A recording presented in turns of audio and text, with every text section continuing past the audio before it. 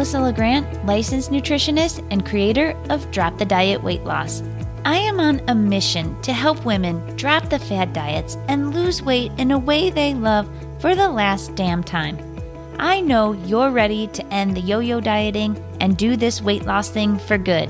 So let's go. Hey, and welcome back to the podcast. This week, I wanted to switch things up a little bit and do more of a Q&A style format for you guys. So last week, I sent out an email to my list asking them if they had any questions they were looking to have answered or any topics that they wanted more help with. And so lots of good questions started coming through. So I pulled some of them together that I thought would also help you out. So let's get to it. The first question is, how can I set myself up for success on vacation?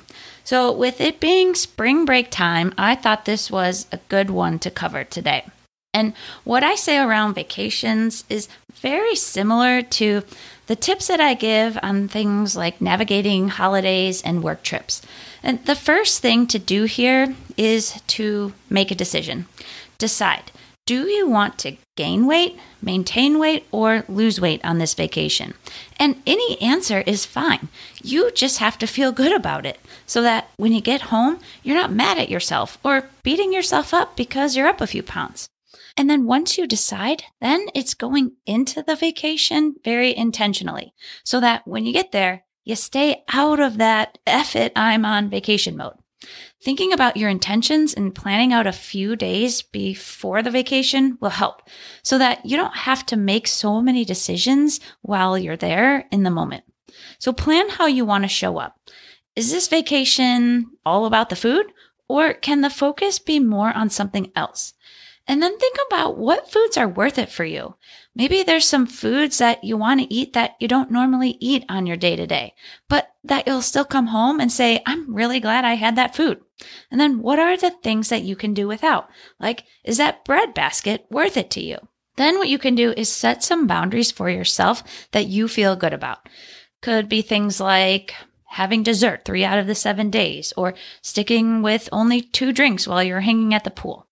And then keep up with the habits that you're already building, like drinking your water and practicing not eating to the point of overly stuffed. And the last thing I would suggest is to have your plan ready for when you get back and get right back to it. Even if things didn't go exactly as you planned on vacation, that's okay.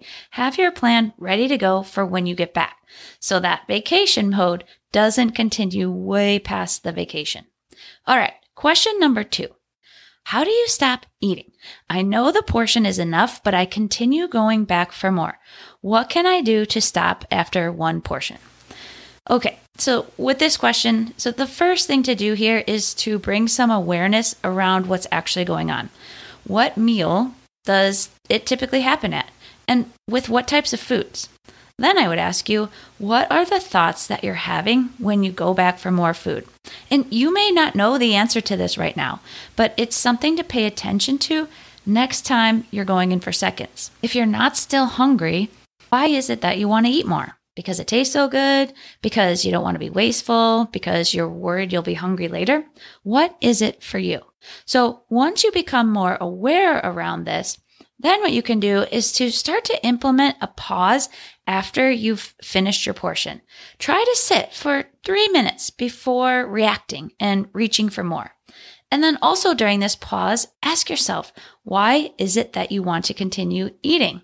And also remind yourself that you can always have it again later when you're hungry or at your next meal. And remind yourself of how you feel when you overeat. If it's not a good feeling, let's try and avoid that. And remind yourself of your goals. And will having more bring you closer or further away from those goals? Working on the mindset piece here is going to be key with changing this behavior.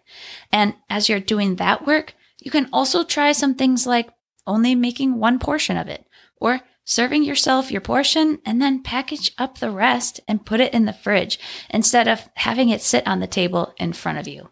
And implement that pause. Start with just even a minute. All right, let's move on to question number 3. How do I stop snacking after dinner? And what I'll say about this question is very similar to the last question. So first, it's bring awareness around why it's happening. If you're eating when you're not hungry, why? Are you bored, stressed, trying to relax?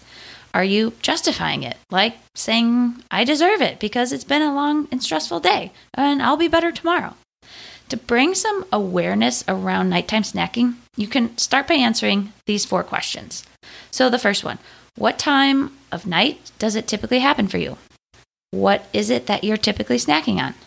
Are you even thinking about it? Or is it something that's more on autopilot for you? Something that's become more of a habit?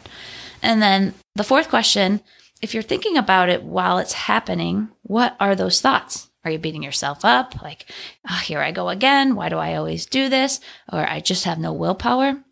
So once you bring the awareness around it, then when you're reaching for that snack at night, ask yourself if it's because you're truly hungry. And if your answer is no, ask yourself what it is you're actually feeling and see what pops up for you.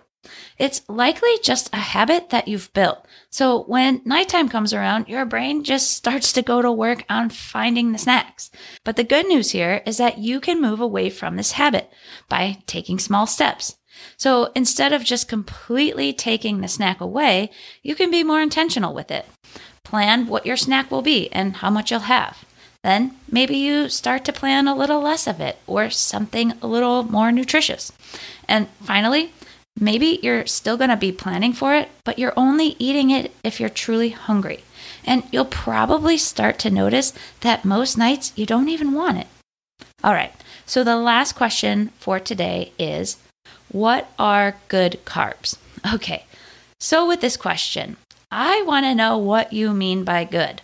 Good in what context? Good meaning they taste good, good meaning they're nutritious, or good meaning they help with weight loss.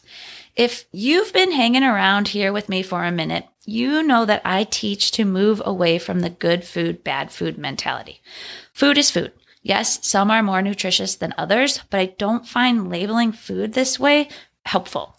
And carbs, unfortunately, always seem to get a bad rap. And what I see happen is that people tend to think of bad carbs as things like cookies and ice cream and donuts. But these types of foods are not just carbs. They also have a good amount of fat in them. And not the healthy kind of fat, the trans fat. And they are overall calorie dense, but it's not just from the sugar or carbs, it's the fat too. So if I'm answering this question in regards to fat loss versus the overall nutritional value of the food, you'll want to remember that weight loss comes down to being in an overall calorie deficit, because you can eat all the good or healthiest carbs in food and still not lose weight if it's more than what your body requires. So let me give you a couple examples of this, just comparing different carbs. So one banana, which some label as bad because of the sugar, but that's a topic for another episode. But one banana has about the same amount of carbs and calories as a serving of oatmeal. But the oatmeal might keep you fuller a little longer. So it just depends on the context of the meal and what you're looking for out of that meal. And same goes with brown rice versus white rice. Calorie and carb-wise, they are pretty much the same.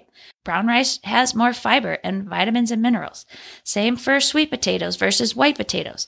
Sweet potatoes are usually touted as the healthier option, but the calories and carbs stack up to about the same.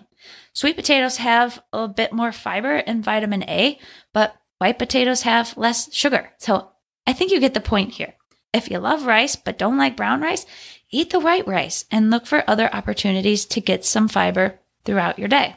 So instead of looking at carbs as good versus bad, look at the overall picture of your food for the day, the amounts, the nutritional value, and how you feel eating certain foods.